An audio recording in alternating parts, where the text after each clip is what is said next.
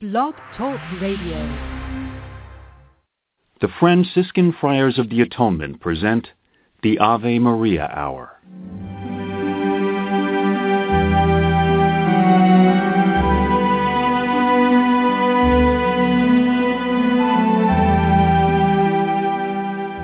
Hello, this is Father Bob Warren of the Franciscan Friars of the Atonement. Thank you for listening to this rebroadcast of the Ave Maria Hour radio show. The Friars' popular Ave Maria Hour was first brought to the radio airwaves in 1939, recorded in New York City and on the mountainside grounds at Graymoor, a home in Garrison, New York. These timeless classic stories of the Bible and the lives of the saints came to life each week through dramatic reenactment by professional actors and actresses.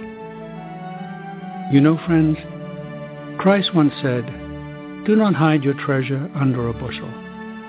In saying this, he meant share your gifts, share your talents. The Friars of the Atonement feel the message in these broadcasts remains as powerful and timely as when they were originally aired, and we are so happy to be able to share them with you today. To learn more about the missions and ministries of the Friars of the Atonement, I invite you to visit our website, www.atonementfriars.org. In the meantime, sit back and enjoy this rebroadcast of the Ave Maria Hour.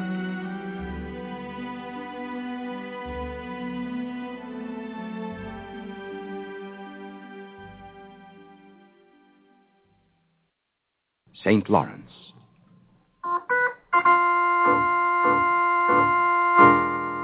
To the catacombs. Forward. March.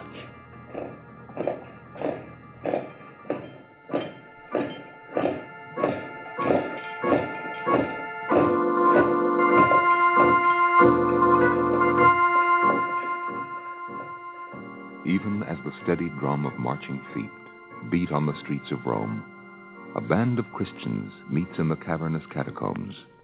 They have been called by their leader, Pope Sixtus, who but a few hours before was told of a new decree placed before the Roman Senate by Emperor Valerian. The aged pontiff sits in his chair, addressing the assembly. And though the Senate vote was in secret, we may be sure that this last decree of Valerian's will be the supreme test of our faith. What can be done? We can die. I've called you here so that you may be prepared. Have no fear. Think rather of immortality than of death. Someone's coming. Stand fast. Well spoken, Sixtus. Stand fast. It's the prefect, Galba. The catacombs are blocked off by my troops. You'll be butchered if you try to escape. What do you want of us, Prefect? I have a decree just passed by the Senate on orders of the Emperor. Shall I read it? We can assume its contents. Nevertheless, I'll read it for the benefit of the dumb sheep huddled here. Now, senators are a wordy lot. I'll spare you the preamble, the whereases and therefores, and get to the heart of the matter, which is death, hereby decreed for bishops, priests, and deacons. If we must die, Galba, know that it's God's will, not the Emperor's. The result is the same. That would be true if death were the end of life. I'm not here to discuss a paradox, but to arrest you in obedience to the Emperor's decree. Sixtus, you are a bishop. I am Bishop of Rome, Pope of the Catholic Church. The others beside you? My deacons. My friends, permit me to introduce you to your executioner. Prefect Galba, at my right you see Januarius, Vincent, and Magnus. At my left is Laurence. May I ask the prefect to be executed with His Holiness? Request denied. We will execute you when it suits our purpose. Come, Sixtus, we're wasting time. Farewell, my children. May God be with you. I am ready. Father, where are you going without your son? Take me with you. I don't leave you, my son. You shall follow me by a more glorious triumph. When will this be? You have 3 days on earth. Spend them well, my son.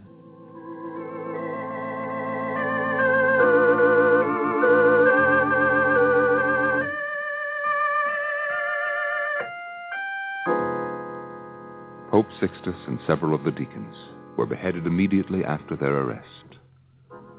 Laurence, aroused to great excitement by the prediction of Sixtus, began at once to prepare for his coming death and to spend his last hours in a way that would please God. He hastened to the altar and began to gather the sacred vessels. Who's there? Stephen, it's I, Laurence. Laurence. What are you doing with the sacred vessels? Stephen, you and I have but a few hours to live. Everything must be turned into money and distributed to the poor. But surely not the chalices for the sacraments. Everything. Nothing must be held out. This would be the way the Holy Father would want it. But even so... You were not there when the Holy Father was arrested. He spoke to me and said I should spend my time well before I joined him. I have heard. Then what better way to live than to give what there is to the poor? But Yes, even to this vessel from which so many have drunk of Christ's blood. It's sacred. It's silver. Precious because it will feed a starving man. Christ quenched his thirst from a vinegar-soaked sponge. What can I do to help? Search for anything that has value and convert it to money. Bring the coins to the Tiber Bridge, and we'll distribute them to the poor. I'll have them gathered there. And be careful. The guards are looking for you.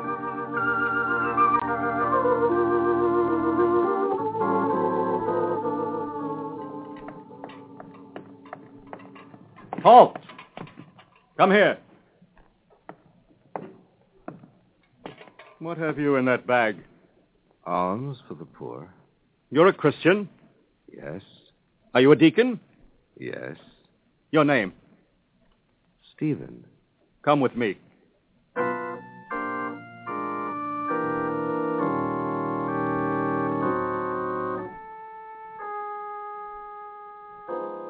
Did this Stephen talk before he was executed? The same words as always.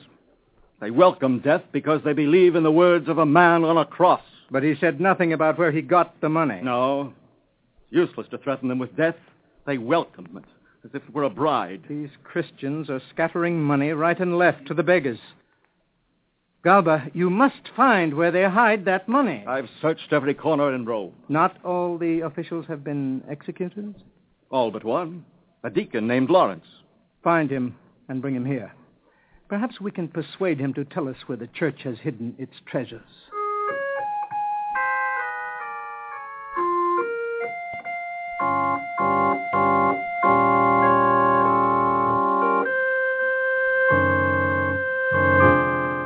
Senator, here is Deacon Laurence. Oh, sit down. No need to be frightened. Thank you. You Christians often complain we treat you harshly. Now, I've not brought you here for torture. I merely want to inquire about something that concerns you. I shall answer to the best of my ability. Good. Now, I'm told you priests make offerings in golden platters, that what you call the sacred blood is served from a silver goblet. And at your night ceremonies, the wax tapers are fixed in golden candlesticks. It's true we make use of precious metals, but these things are not mandatory to the administration of the sacraments. Bring out these hidden treasures. The emperor needs money for the maintenance of his forces. The church didn't acquire its wealth for conquest, but for the salvation of all mankind. Laurence, isn't it a doctrine of your belief that you must render to Caesar the things that belong to him? Christ spoke thus when asked if he should render tribute to Caesar. Your God brought no money with him into this world. No. Nor caused it to be coined. What are you driving at, Galba? You'll see, Senator. Answer the question, Laurence. No. He came to this world with nothing, and left it with a promise. He brought only words. In the beginning was the Word, and the Word was with God, and the Word was God. So, it's Caesar who has his head on the coins and gives them value. Yes, Galba, I see. Laurence, give us, therefore, the money, and you can be rich in words. The church is indeed rich. Just as I told you, Galba. The emperor has no treasure equal to it. Show us where it's hidden, Laurence. Do so, and perhaps we can arrange for you to escape just before your execution. I will show you the church's treasure.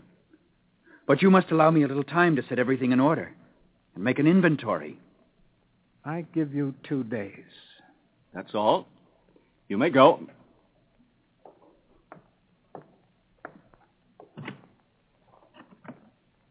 I told you, Galba. They're rich. Did you hear him? Valyrian's treasure can't equal theirs. Strange that I've never been able to find a trace of it. It was very clever of you to trick him with his own doctrine. Thank you, Senator. Very clever, but I am a bit puzzled by it. Oh? Yes, that you should be so well-informed regarding Christian religion. Only one well-informed himself could make that observation, Senator. Perhaps it's best we drop the subject. Good day, Galba.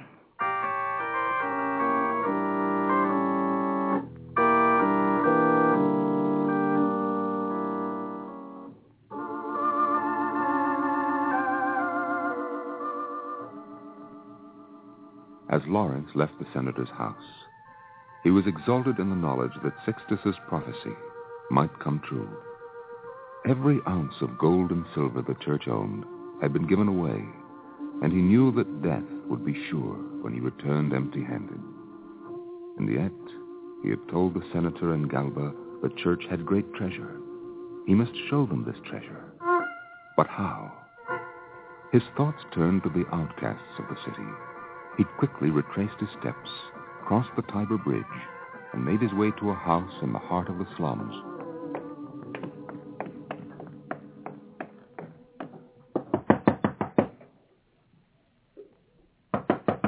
Chaos! Who is it? Laurence. Come in quickly. I'm surprised to see you. I was told all the priests and deacons had been arrested or were executed. I'm the only one left. I need your help. You need only ask. How many poor, blind, sick, lame are there in this section of the city? Oh, hundreds. Not afraid to identify themselves as Christians? Most of them would have been dead had it not been for the church. They'd risk their lives to show their gratitude. Then rally them. And day after tomorrow, march them into the street before Prefect Galba's house. That's all? Yes. At what time of day? When the sun is still 3 hours high. It shall be done as you wish.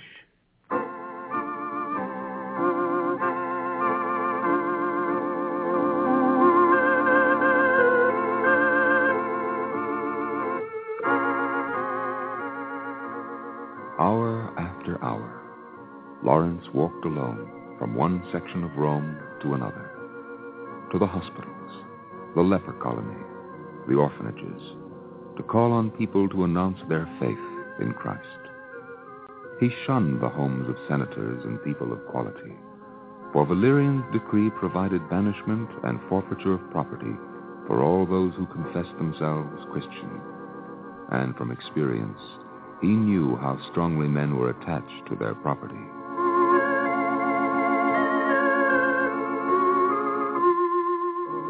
At the appointed time, on the second day, he was ushered into the room where Galba and the senator were eagerly awaiting him.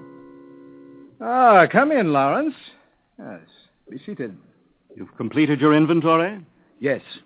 How much is the treasure? It's incalculable. Oh, come. There's nothing that can't be measured. Where is it hidden? In the hearts of men. Lawrence, I gave you 2 days to show us the treasure. Now stop speaking in riddles or I shall What's be... that? Oh, look below. A rabble of beggars. What's the blind? The sick and the lame. I'll have the guards disperse them at once. Would you scatter the treasure I've so carefully gathered? What's that? What are you talking about? Don't turn away and hold your nose, Galba. Look upon them. The poor, the humble, the miserable. Yes, despised by man, but remembered by God's church.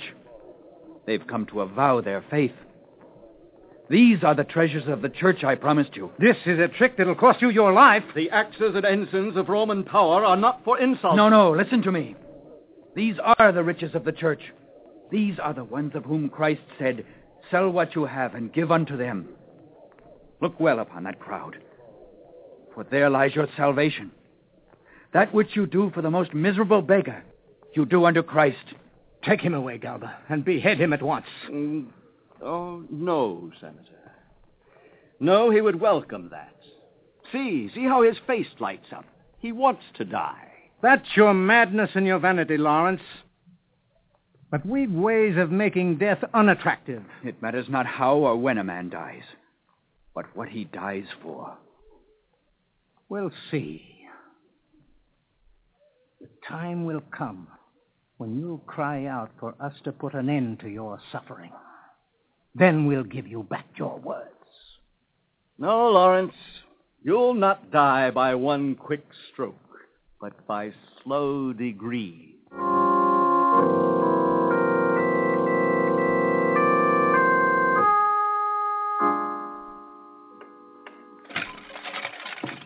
Here, you. What's your name? Caius, One of the treasures of the church who led that mob. I was present. I did not leave. Well, don't put those faggots on the fire. We want a bed of coals, not roaring flames. As you wish, my lord. Now give those others a hand to place that bed with the prisoner over the pit. Make sure he's securely tied. Have no fear. Well, Laurence, the fire's waiting for you. No, Galba. I am waiting for the fire. Put down the bed.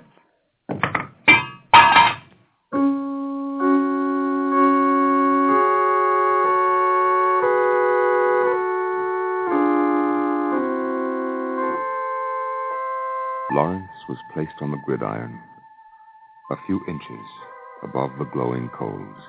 His faithful followers bowed their heads in prayer and asked God to be merciful in his hour of agony. His enemies waited with mocking smiles upon their lips, waiting for his cries of pain. But it was Laurence who smiled, and it seemed as if he rested, as one in ecstasy. To the Christians, it seemed that his face was surrounded by a beautiful light, and his suffering body gave off a sweet odor. But the unbelievers saw and sensed only what they were accustomed to in the presence of torture. Galba, I can't stand much more of this. Why doesn't he give some sign of pain? Can't understand it. It's unnatural. But yet he lies there and destroys us with his silence. Destroys, Senator? What else? When we make this test of his God against ours and his spirit doesn't break, I'm coming to doubt the wisdom of these tortures. We've killed hundreds, but Christianity's stronger than ever. Should I stop this thing? No. We must not show weakness before the mob. Try to have Laurence talk. Perhaps he will give some sign that the pain's greater than he pretends. Very well. Laurence?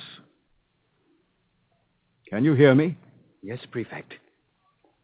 Isn't it because you're akin to the devil that you don't feel his fire on your flesh?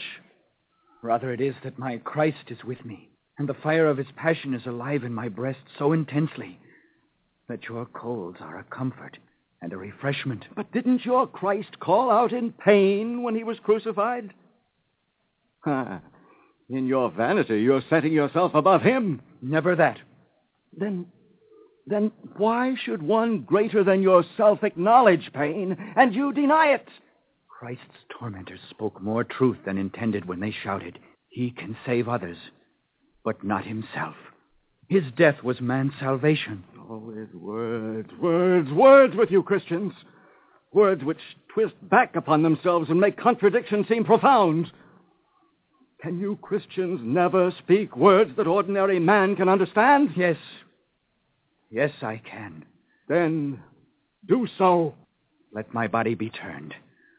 One side is broiled enough. Lay upon the multitude surrounding the glowing pit. As the hours went by, it intensified until people became conscious even of the sound of their breathing. The silence became oppressive and then terrifying as the persecutors waited for a single cry of agony from the roasting man on the coals. Galba and the senator looked into each other's eyes, quickly looked away, for each knew that stark terror gripped the heart of the other. From the far edge of the crowd, a woman sobbed, and the sound pierced the awful silence. Men stirred from cramped positions and softly prayed. Galba, I'm afraid. I know the feeling. I've never known a fear like this. Can we be wrong and the Christians right about their Christ being the Son of God? Wait. Laurence is stirring. He is going to speak. Executioner. What do you want with the executioner? The body is cooked enough. Prepare for the feast. Stop it! Stop torturing us, Laurence, I beg you. I beg you in the name of your God. Give us some sign you're made of the same clay as the rest of us. Give us some hope that we've not destroyed one who's divine. I am nothing, Senator. Only a man about to be returned to the dust. Only a man, like the rest of you, except that I believe in the Word. But my time has come. I pray for your conversion, for the conversion of Rome, and that from Rome the faith of Christ shall spread to all parts of the world. Tell me the truth, Laurence. Are you divine? Laurence, do you hear me? Answer, are you divine? He is dead.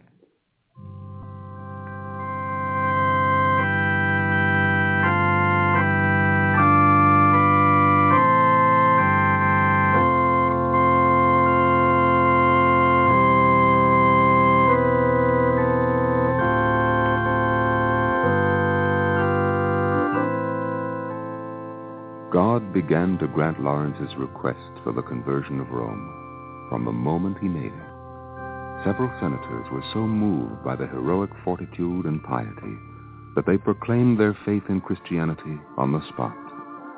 And as Caius moved forward to speak to Galba, they followed him. My lord. Yes?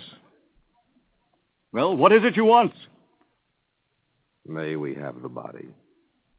What will you do with it? We beg you to permit us to give it honorable burial. Take his body. Do with it as you wish. Quick, help me lift him from the pit. See who lifts the body. Not the rabble. 4 of the noblest men of Rome. The end has come for Roman gods. Shall I arrest them, Senator? Oh, what good would it do? We tortured a man to destroy his faith. We killed him, but made converts of those who came to mock and jeer. We are fighting words with fire and rack and swords. We cut out the tongue, but the word lives on in the minds and hearts of those who heard. Galba, the time of decision is here for us, too. Yes, I know. There stands the temple of Jupiter. There the procession with Laurence's body. I have an overwhelming feeling. I must pray for help. Let us follow the procession.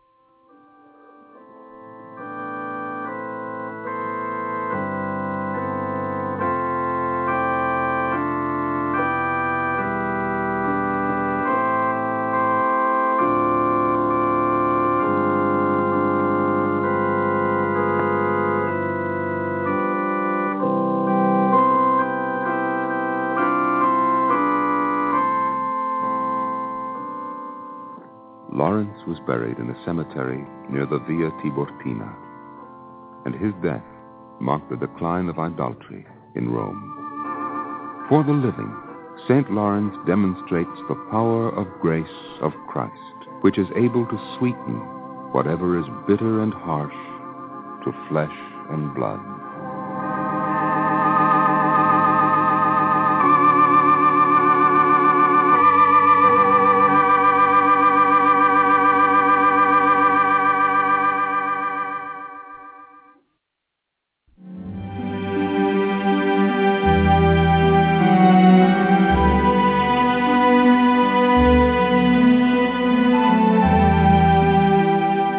I want to thank you for listening to this rebroadcast of the Ave Maria Hour, brought to you by the Franciscan Friars of the Atonement. For over 110 years, the friars have devoted themselves to fulfilling St. Francis' prayer, to heal wounds, to unite what has fallen apart, and to bring home those who have lost their way. We work for Christian unity and interreligious understanding. We provide respite at our retreat center at Graymoor for those in need of spiritual renewal. We staff parishes throughout the world, serve as chaplains for colleges, hospitals, and prisons. We care for the ill through hospice work, ministry to those with HIV/AIDS. We also shelter the homeless and provide treatment and services for those suffering from alcoholism and drug addiction.